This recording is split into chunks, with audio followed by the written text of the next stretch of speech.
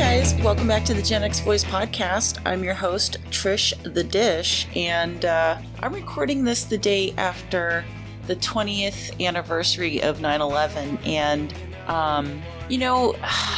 I spent many years, 20, not really going into too much detail about my experience being in New York City during 9/11. As a matter of fact, I'm looking at like 8 or 10 journals that I kept during in my 20s that I wrote about everything else. And there is literally nothing between September 10th and November 11th. The day before, I wrote about standing in line for tickets for Coldplay. And this is back when they weren't really, they weren't as well known back then. So, parachutes had just come out and stood outside in front of the, I didn't read it all the way through, but just one of the venues in Union Square. I can't remember the name of it. I could literally just open up my journal and look it up, but that's not really the point of this episode. And then right after, in November, I was kind of really disgruntled with the company I worked with, Christian Dior, their corporate office, and it's just completely omitted from my time in New York City during that time. I always kind of felt, and I'm going to kind of go through the day and how it kind of unfolded for me. And, I didn't lose anyone, in the towers. I didn't know anyone that worked in the towers. I didn't really even know anyone that lived in that neighborhood.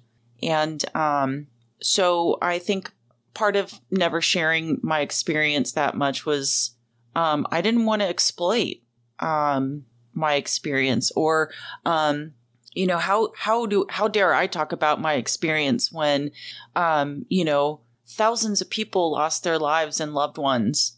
So I guess there's a part of that, but I had a real experience. And I think after listening to a lot of people's experiences, yesterday and the day before on the news, like NPR and Good Morning America and things like that, I thought, gosh, what about us average people that, because it's obvious that if you lived through 9/11 and lost people and you worked in Ground Zero, you were a first responder, you were in the immediate vicinity. And my friend Jill and I talked about it in an episode that I'm actually going to link that in the show notes, last season.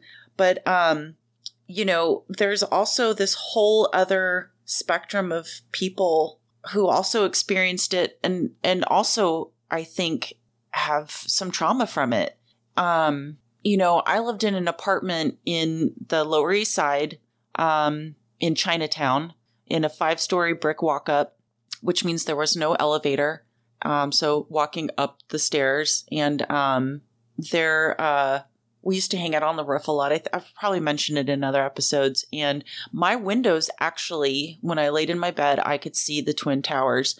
I was never much of a tourist when I lived in Paris, London, New York, all the places I've lived that are pretty cool. I've never been much of a tourist, so I never really had the desire to go on the observation deck of the World Trade Center, which is really ironic, guys, because when I lived in Illinois and I went to Chicago with my French students, like I was always like, hey, let's go to the top of the Sears Tower. Or maybe Ferris Bueller had something to do with that. I'm not sure, but I don't know. When I moved to New York City, I really just wanted to eat, breathe, and experience the city as someone who just lived in the city. I didn't want to go to Staten Island. I didn't want to, I didn't want to go. I went to the museums. I went to like the Whitney and the MoMA and, but I didn't go to the Met. I don't know what the heck's wrong with me. That's like an epic museum. But anyway, so I took, I believe it was the F train. I don't know why that sticks in my head. I mean, I could always look at a map too, but, so anyway, I lived there with 2 other people and, worked at Christian Dior. So, I moved from London to New York and, had a hard time getting a job. And then I finally got a job as a receptionist at the corporate office of Christian Dior, which is right above the boutique on 53rd Avenue, in Madison or something like that. Madison Avenue between 53rd. Now that I'm like really digging into it, I'm like, I used to be able to just spiel that out. And now all of a sudden I'm like, wait, where was I? Between Madison Avenue and 5th Avenue. Got it. Okay. 53rd between Madison and 5th. So it was like the fashion district. The Trump Towers were right across the street. I worked on the 16th floor. I always was serving coffee to models and photographers. And, one of the perks of working for Dior was, getting free makeup and getting, free perfume. Like J'adore was, you're welcome for that beautiful pronunciation, by the way, was, like the perfume. And I loved Mila Jovovich. And I think she was, I want to say she was the one that modeled for that. I don't know. I feel like I'm really, this is hard for me to unpack, guys. So bear with me. You know how I go. Like my brain's kind of all over the place, but I kind of liked the job, but I also, I was a little punk rock before going into that job. But boy, did it pay well. And as much as I'm, in the last episode with Eileen, I talked about like being a riot girl and kind of being anti-fashion magazine for a while. But then I was just kind of like, but I also did kind of like that stuff too. Like it, I don't know how to explain it. Like high fashion was really something that, was so artistic and in those days. Like, so the fashion magazines that I would gravitate to, like W and, I can't remember the other ones. W just in my brain because it was so much bigger than all the other magazines. And I got like a free issue, working there that I held onto that thing for like years after I left Dior. But So I'm a receptionist on the 16th floor. The CEO and his assistant, the VP of sales and his assistant, and the CFO was and her assistant were all on the same floor. And then there was a massive conference room, and like I said, like a little like kitchenette, so where I could make coffee for people that were waiting to speak to the CEO and things like that. So I did like dressing nice and calling Paris for people that were coming in for interviews or were invited to come to New York for interviews. Like that was pretty neat, but there was a pretty mundane aspect of that job too. Like sorting through people's HMO packets and, because I kind of worked under the human resources umbrella and, ordered flowers, which I got to take home every Friday, which was pretty dope, Voss and all. But it was like, if I came in at work at like 8, I'd be done by like 9:30 with everything that I had to do for the day. I was encouraged to stay in my at my desk instead of go out for lunch. So if I stayed, they would pay for my lunch, and they would pay for lunch from like these pretty expensive. I mean, as you can imagine, right? Do you guys know Dior? Is that even a high fashion name that people even care about anymore? I don't even know. Like I'm so out of the loop of that stuff anymore. But, and this day, 9/11 really kind of began the severing of my desire to be a part of that world anymore. So anyway, they were, top of their game in 01, you know what I mean? Like it was a massive powerhouse of a company. So of course I stayed at my desk to eat, you know what I mean? Um, so, so here I am, I'm at work doing, whatever. I feel like the first plane hit right after I got to work. I want to say that was 8 a.m. And,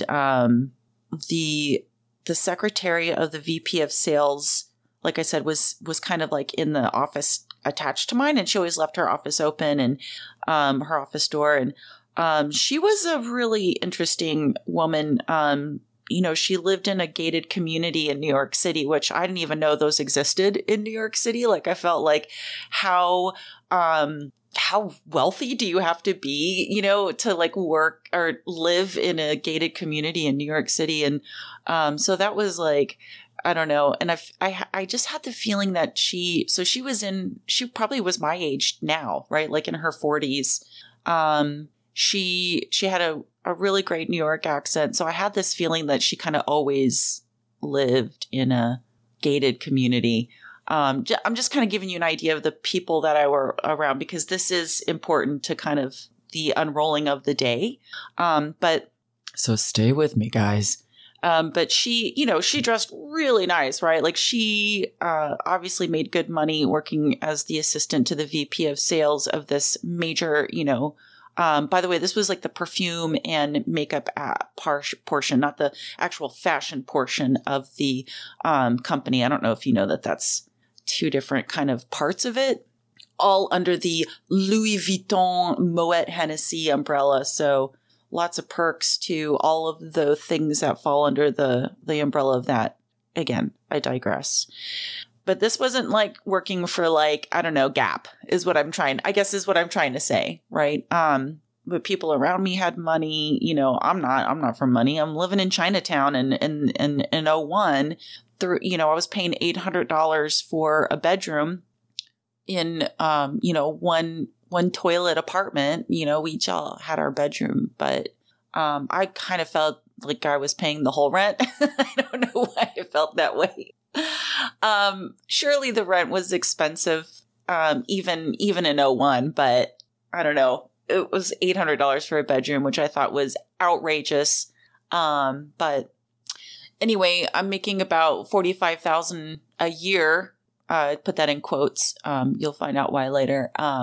So, I had more than enough money to like pay off credit cards and shop on Fifth Avenue. And, I know you're probably thinking like, wow, I can't even believe this punk rock chick is like really, really fell into that. But it was kind of fun, like this poor kid living this kind of glamorous life. Like I remember being invited to a party once that Moby was spinning records at. And at the time I was like a huge Moby fan and I just couldn't believe it. And guys, I didn't end up going because I didn't have anything to wear. And I was so self-conscious. And it's not that I regret ever having not gone to that. It was like a launch party for like Hire, which was the male cologne that was supposed to be as big as J'adore. I don't know how well it did. I didn't go to the launch thing, but it was like one of those things, once in a lifetime thing that I just decided like, no, I don't know that I could go alone and be in that world of money and models and I don't know. Even saying that out loud just kind of gives me a weird feeling inside. Like it just sounded like the worst thing that could ever happen until 9/11 happened. Anyway, so I'm sitting at my desk and I can't remember her name. But the assistant was like, oh my God. And she was really kind of over the top. Like, I got the sense that she was pretty sheltered and, anything, she thought it was weird going to, what's that place where you go and cash your check? Like she thought that was the weirdest thing that you better watch yourself. You don't get mugged. And I was like, I didn't have a bank account at the time because I just moved there. Right. And I was like, do people get mugged at like money places? Like I've been doing that all over the world up to that point. So I was like, what's wrong? Cause she always kind of needed my attention. I felt like, so So I was like, what's wrong? And she's like, someone just slammed a plane into one of the World Tower buildings. And I was like, what? So I obviously I've got to get up and I go to her office. And this is when the internet is like, pretty much a staple part of office life, especially in a company like Dior. So she's watching this on the internet. And, like a news bulletin thing that's showing up on the internet, like Yahoo News or some shit like that. And sure enough, there's the building just smoldering, that first one that got hit. And it looks so surreal. I remember looking at that thinking like, wow, that's so strange that there's just sort of this like hole in this building where smoke's coming out and it's really thick and dark.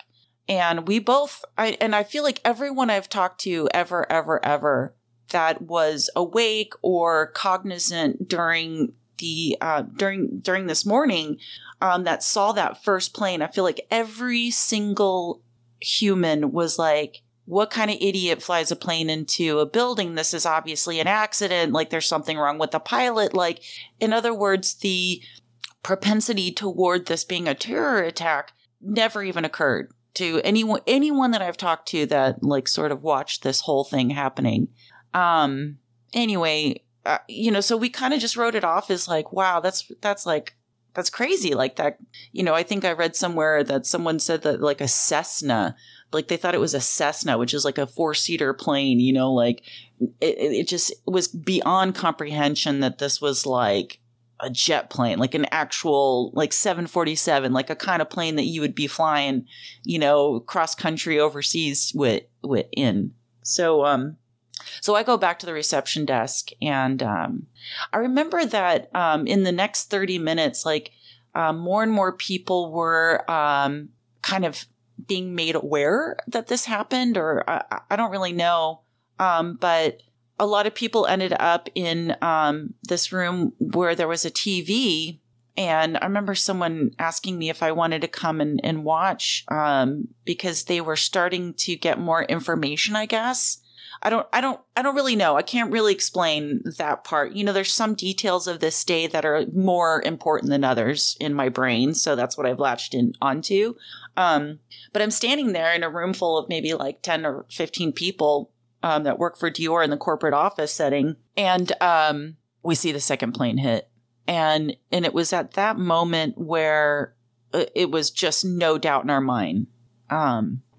Yeah, I've never talked about this, so I'm getting a little emotions. I did some yoga yesterday. I meditated, and but this definitely is the first time I've really shared this day to this extent. Like no one has heard all of this detail. So if I get a little choked up here and there, guys, I'm sorry. God, I should have put a trigger warning in the beginning of this too. But hopefully if you clicked on it, that it's my memory of 9/11, you already know that this is going to be an intense episode. And by the way, my giggling or laughing or making jokes or taking segues is my way of coping with this. It is meant in no way, shape, or form to belittle the experience that this was. I haven't been able to talk about it for 20 years. I obviously understand the gravity of this. So, just keep that in mind. You know who's driving this train today. So take that with a little grain of salt. So it all felt really kind of surreal. It was just, you just knew. Just watching that plane literally flying, like the way that the camera was angled that on the station that we were watching, we could see the plane kind of circle around and fly into the building, like fly into it. Like it had taken a sharp, like the maneuvering of a plane to do that is pretty astounding. When you think about it, it's just madness. And I know in some of the photos that I have seen, since that day, it really does look like a plane ran into the building because it's kind of got the shape of the plane in those sort of early images of the building. So mean, everyone just kind of gasped. At some point, I made it back to my desk, and at the time I was really into Yahoo Messenger, IMing, instant messaging, and I was IMing my uncle because he was up watching it in LA, and we were IMing each other. My friend Mary, who was living in Springfield, Illinois at the time, I knew from Flagstaff. She was one of my core friends from Flagstaff. We went to Europe together to be nannies. I actually took over her nanny job in London when I moved there from Paris. So we were super connected at the time, and we haven't spoken in years actually, but we were IMing each other. And it was just like, what's going on? Like, I'm not in front of a TV. Like, I have to be at the reception desk. Like, there's a big meeting that's starting to come in, and people are, working, with the president of the company. And then the assistant to the president of the company of Dior comes out, and she's like, I need you to, call, Bernard. His name was Bernard Poitier at the time. That was the president. You can Google it if you don't think that this is a real story. I've been told that in my life. Like, you make up all these stories, and I'm like, okay. I mean, because no one could possibly live a life. Like, I don't understand. Like, I'm just a really unique human that have a lot of experiences. I've been through, an earthquake, 9/11, tornadoes, like droughts. I don't know, lots of major things. But anyway, so she was like, you, as the receptionist, like, you need to call his family until you can. So in those days, like, I'm not really sure how phones work these days, but this was like a plug in the wall phone kind of thing. Right. And, so I had to keep dialing the number over and over again, because I couldn't get anyone. Like, I couldn't, like, it was just like a busy signal, because everyone in the country and world were calling people in New York City to make sure everyone was okay. Right. So I couldn't even call my family. I couldn't leave. Because there was a meeting going on. And this began the, just as punk rock as I've ever been in my life, this was just the magnifying glass or the microscope on just how disgusting corporations are, in that they still were going. They still were meeting. It was still, no one's going home. This is like the worst thing that's ever happened on American soil. And we're business as usual. So that left a really sour taste in my mouth, like, I actually didn't even leave till 4 p.m. that day. And I was so scared. All I wanted to do was get to my friend Angelica. She's one of the folks that's in the Raven in the 90s episode that I did live. And I'm hoping our schedules can coincide to where she can be on by herself, because we got a lot of history. But, she was a few years younger than me, and I promised her mom I would take care of her when she moved to New York, which, by the way, she's still there. So, like, she did not need anyone taking care of her. I just want to say that. But I really felt like I just needed to get to Angelica. Like, she's in Brooklyn. I'm in Manhattan. Like, I need to get there.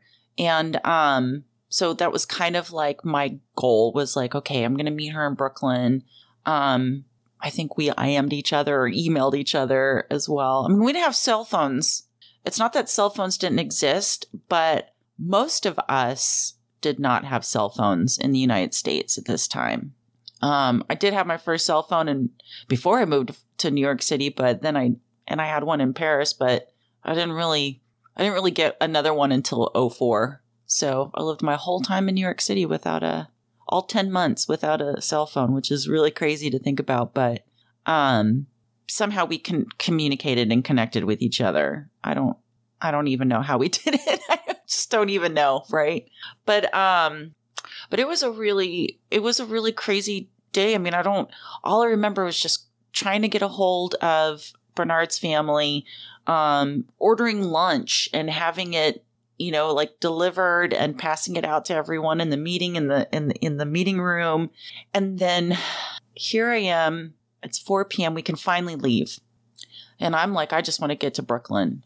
I definitely don't want to go to Chinatown where I am at because it's, first of all, the subway's messed up to get there.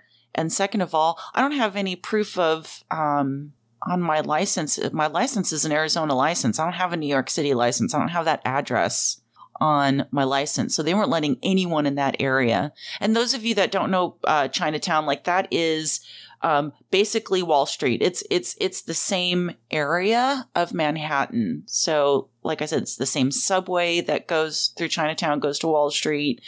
And my bedroom window faced the Twin Towers. So it was right there. But anyway, I get in the elevator to take the subway, which, by the way, I had just heard was bomb threatened.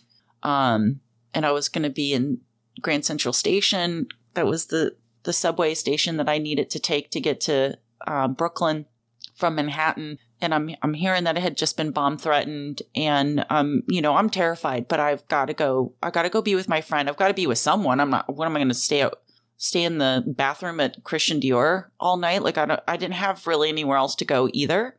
But anyway, the VP of sales gets into the elevator with me and he goes, "Wow, finally I get to go to the gym."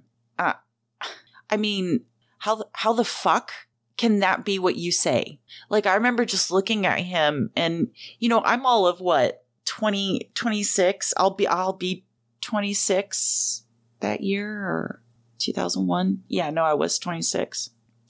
And I just remember being just so, maybe I was 25. God, you guys, I don't even know how old. 25, 26. I was born in 75. You guys do the math. December of 75. So that's what makes everything so hard to calculate. But I was so disgusted. I mean, like, I hated him. I hated Dior. I hated everyone in that building. Like, how could you possibly have that be a reaction after what we're hearing and experiencing right now? Like, I still to this day can't even process that, to be quite honest. Anyway, so I get outside and, 53rd or 57th Avenue. God, maybe it was 57th Avenue. You guys, I'm so sorry. I'm sure you could look it up on a map, but, so this is a space that is super populated, right? Like I said, we're right in front of, Trump Towers. There's like a Burberry store. There's, it's the haute couture, fashion district of New York City in 2001, right? So it's like every major fashion house, fashion house, sorry, is like on the street that I have to walk by. I've got to walk by the Waldorf, Astoria Hotel, FAO Schwartz. Like, this is like a big prominent part of New York City for those of you that have never been. And it's like no one is outside. There's no planes flying overhead. There's no taxis flying by. There's no people hustling and bustling. I mean, New York City at this time was just like it was in like, a lot of the movies, maybe not like Crocodile Dundee. Like, I've never seen streets that crowded. I don't know if you guys know what I'm talking about, where he jumps up on the street sign to like look for someone. I don't know. It's a weird, they always showed New York City in the 80s as like being like just 20 people deep each direction of a sidewalk, but it wasn't quite like that when I lived there. But it was constant humans everywhere, always, except for this time and day, 4 p.m. on September 11th. So Grand Central Station was the same. I get into Grand Central Station. I'm terrified because we just had that bomb threat in there. But I got to get to my friend, got to get to Angelica. So I go through this ghost town of a train station. I get on the subway and not a single human talks. I mean, you could have dropped like a feather and everyone would have heard it.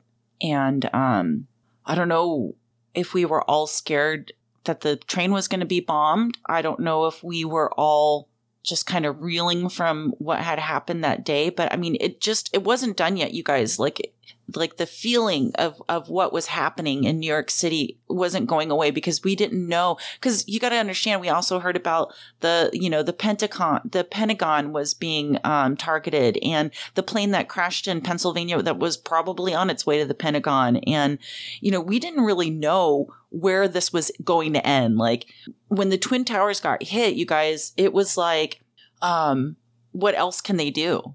I mean, I remember just feeling so vulnerable that like, what would they stop at? Like the people that were kind of in charge of this happening. And, because at the time I was not going to jump at the idea that it was anything. And I don't know that anyone really had claimed responsibility yet. So, I mean, it was still just like crazy people that were faceless and racially blank to me. But anyway, we come up over the, on the other side. I don't know if you guys know about like how Manhattan is set up, but like the way the subway is, it's underground. And then it kind of comes up, on the other side of the Hudson, River. And the first time that it comes up out of the ground on the side of like Brooklyn, you can look across the windows of the subway and you can see Manhattan and Wall Street. And that's when I first saw the smoldering of the buildings and in real life, the dark smoke and, just like how real it is.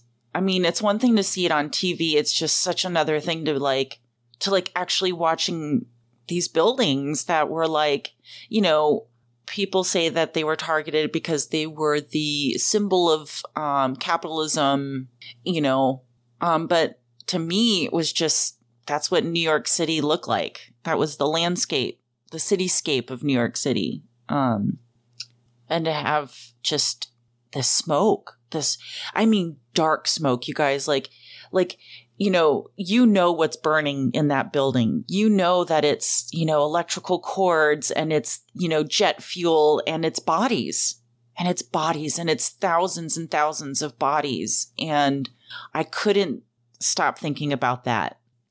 Finally get to my friend Angelica's, subway stop. And it's a bit of a walk from, that stop to where she lived. And again, just silence and quiet.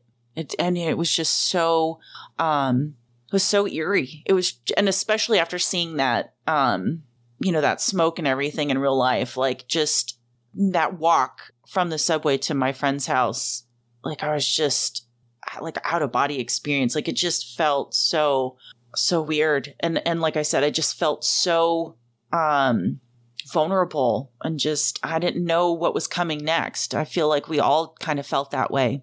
So Angelica and I we hug. We're just like, this is crazy, and then I don't remember the exact sort of way we got to this thought, but maybe we heard it on the news or it was just this desire but we were like, let's go have dinner at a local restaurant. Like we need to support people that have businesses right now. Like we're not going to let these terrorists win.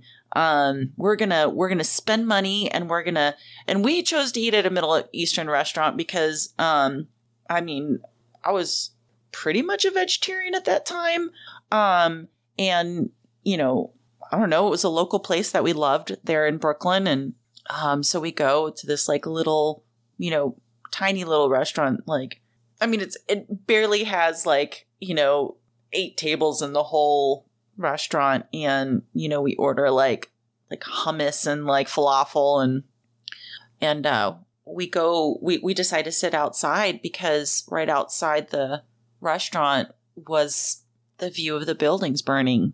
And there were a few people that were in that restaurant, but mostly everyone was outside in this area watching the smoke. And it was pretty quiet again. Again, like you guys, New York City is one of the loudest cities I've ever been in.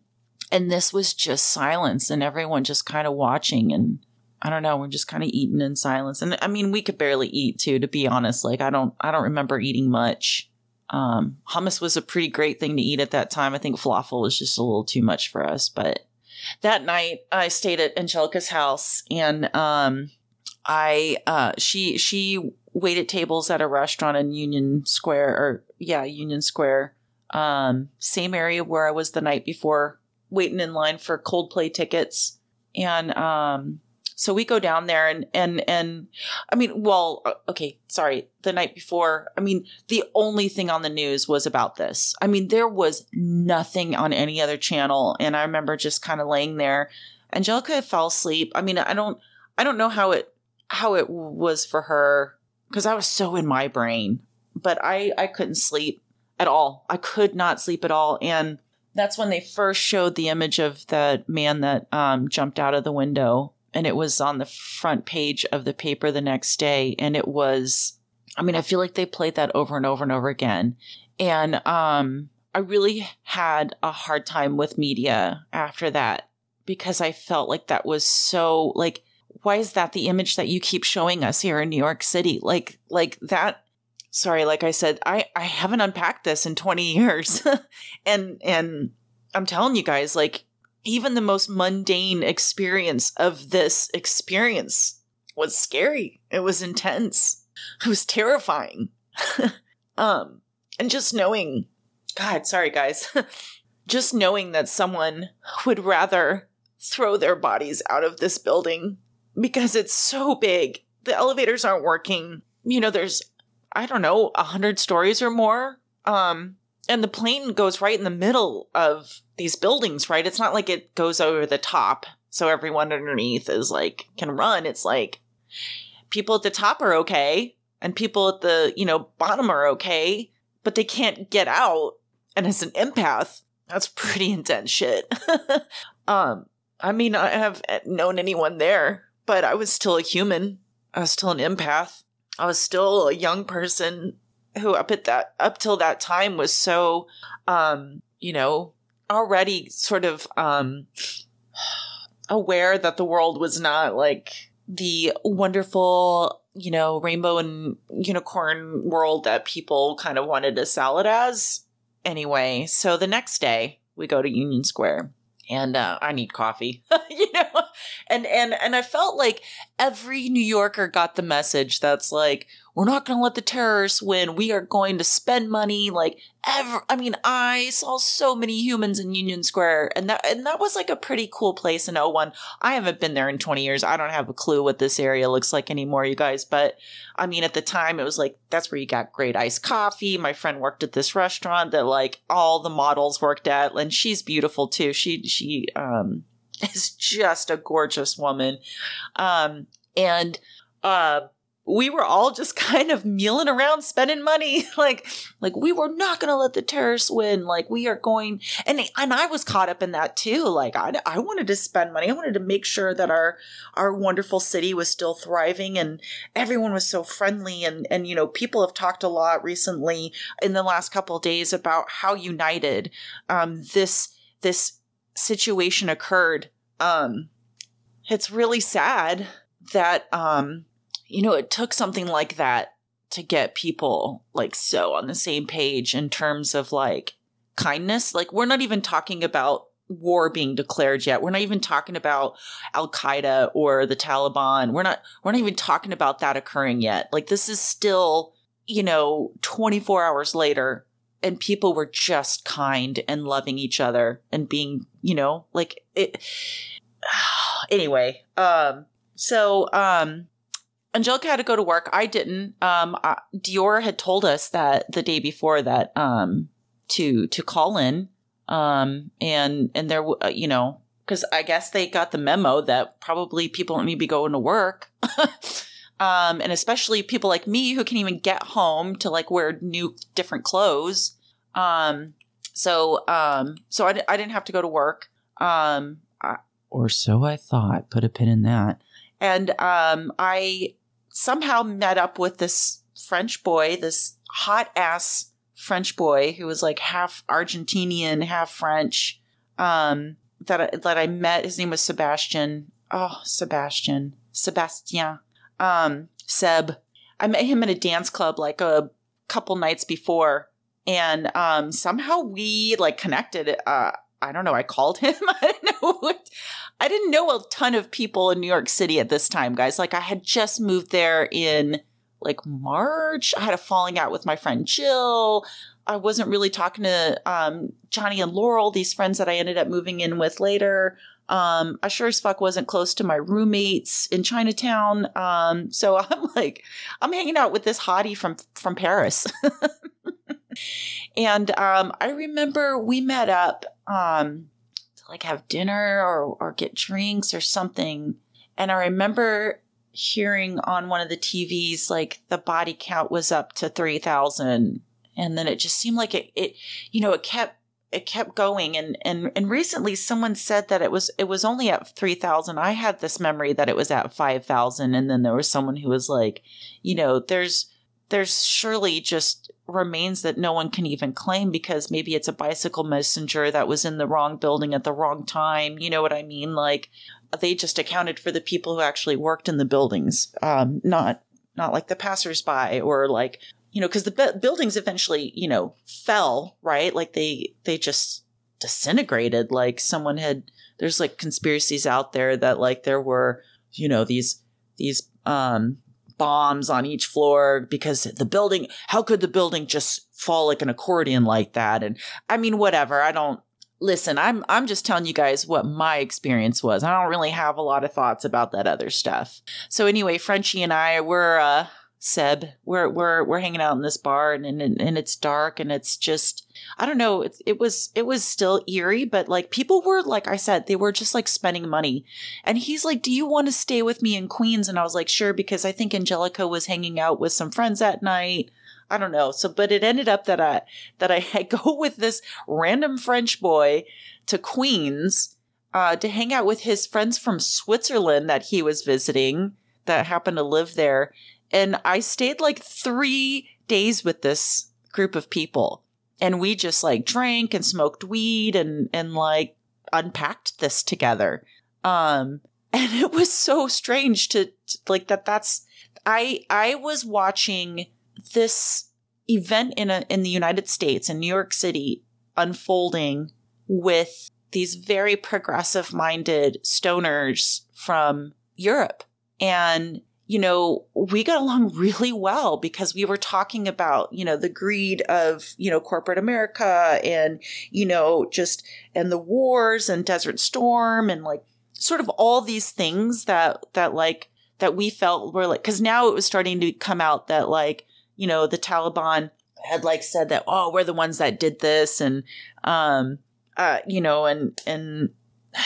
don't know. It was just really weird. So one of the days that I was in Queens with Seb and the Swiss kids, we went for a walk in like a neighborhood nearby, and there were ducks in the pond, and it was like a pretty wonderful, beautiful day considering what was happening around us, and that there was still no fly zone over New York City, so it still was very eerie.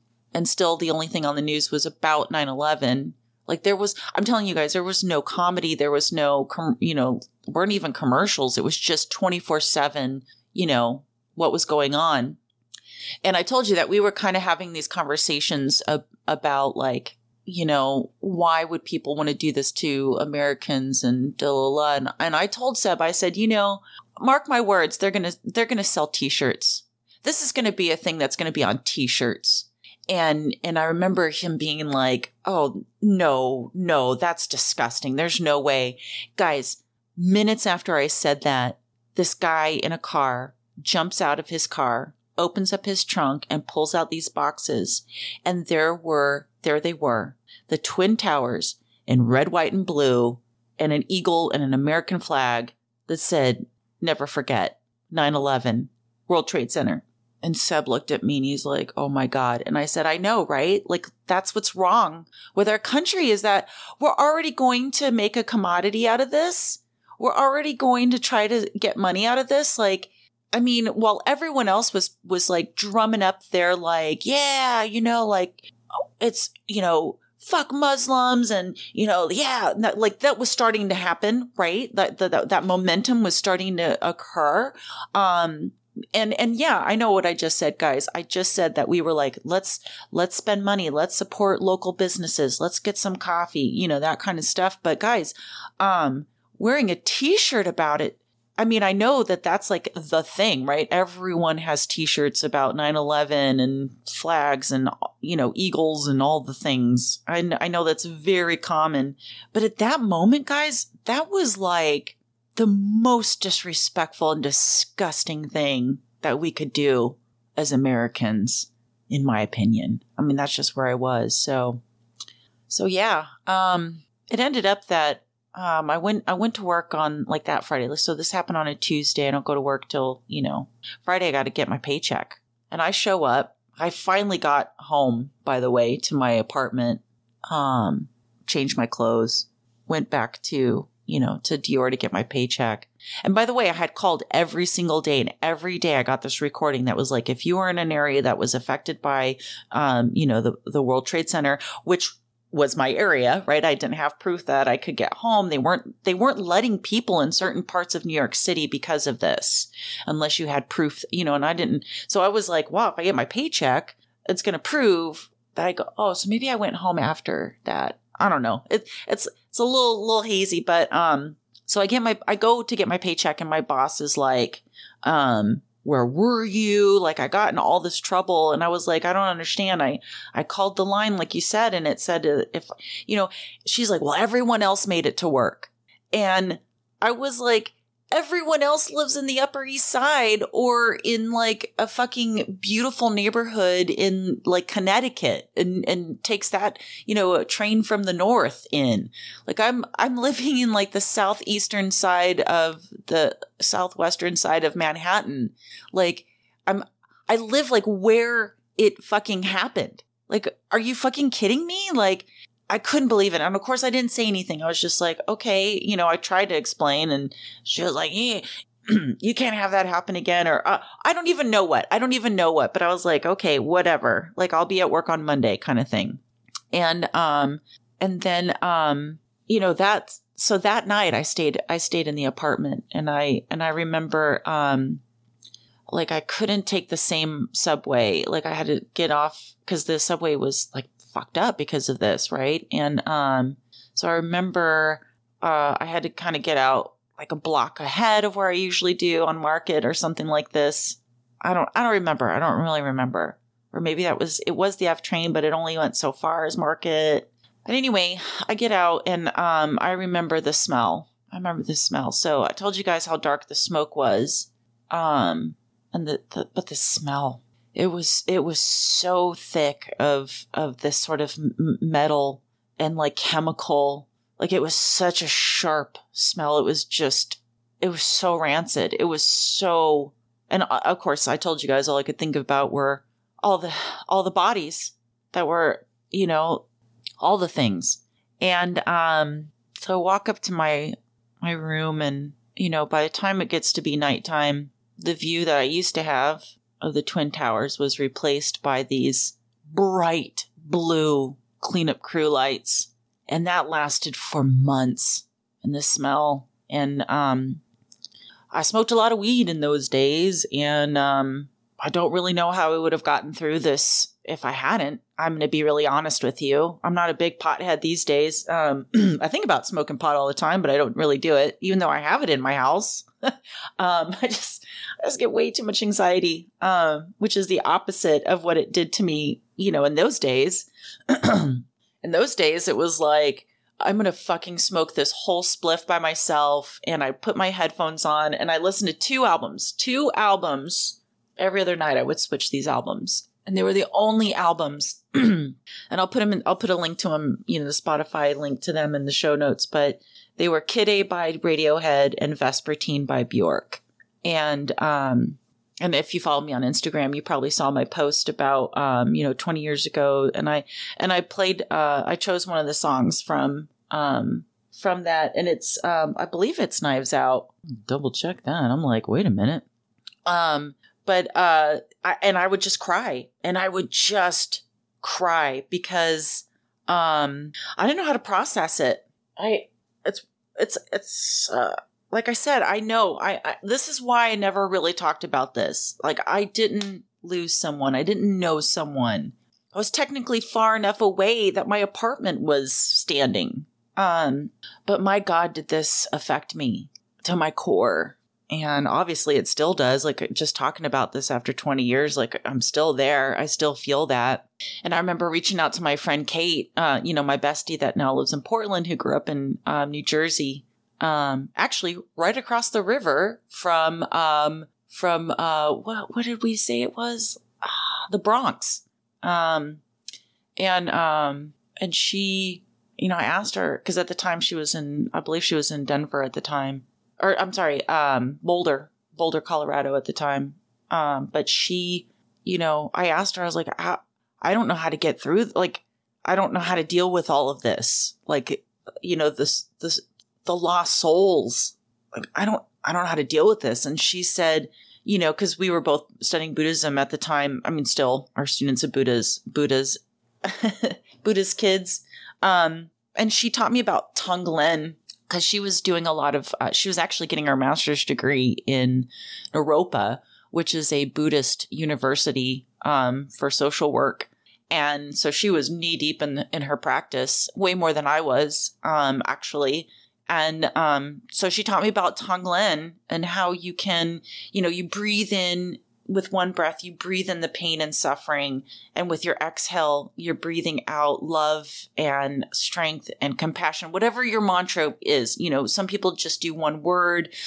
I've been to yoga classes where it's like Shanti is the word for peace in Sanskrit. And then like what you do is like each syllable is a breath. But so she encouraged me to practice Tonglen on the subway, which, by the way, was constantly getting bomb threatened and emptied.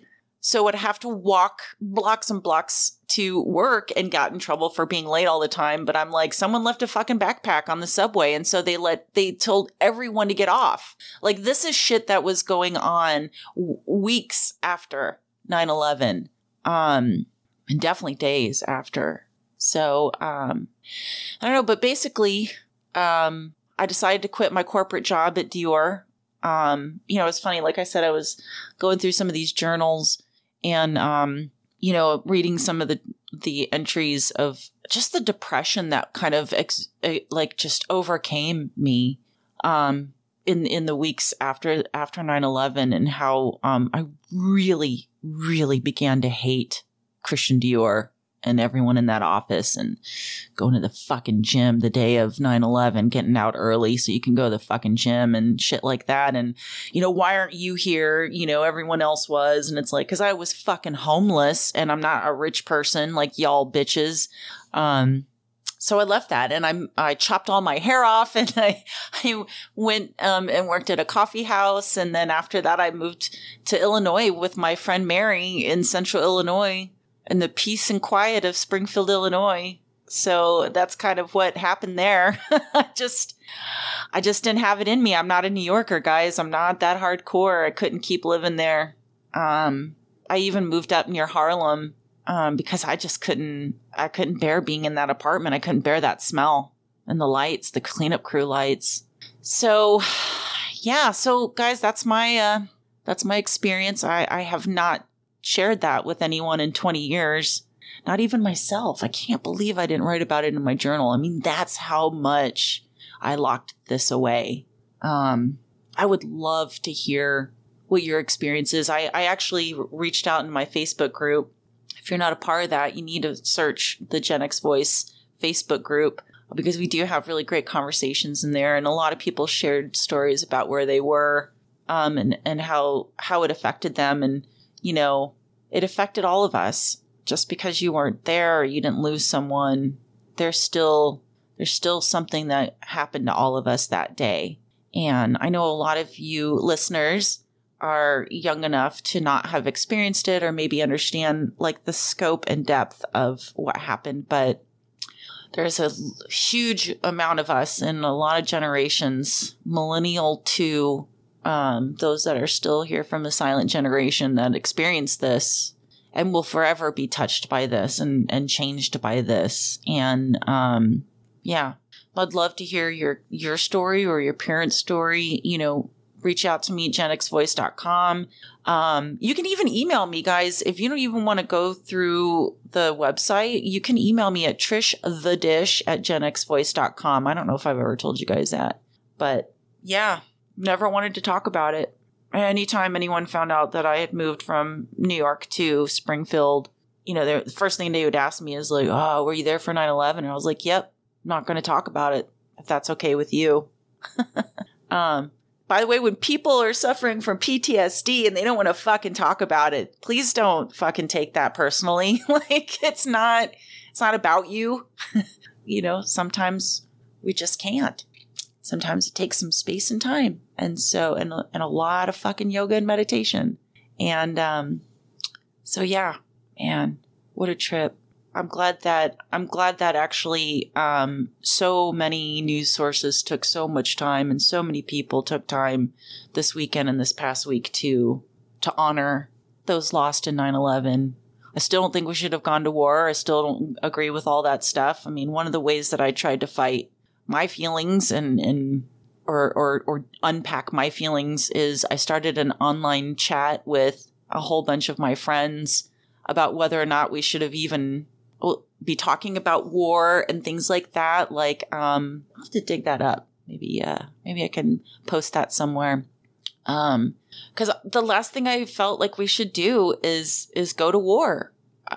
And I felt like even, it was like we assumed it was a group of people. I feel like it wasn't even a group that actually said it was them, but I don't know. I didn't really watch a lot of TV back then. I didn't even have a TV.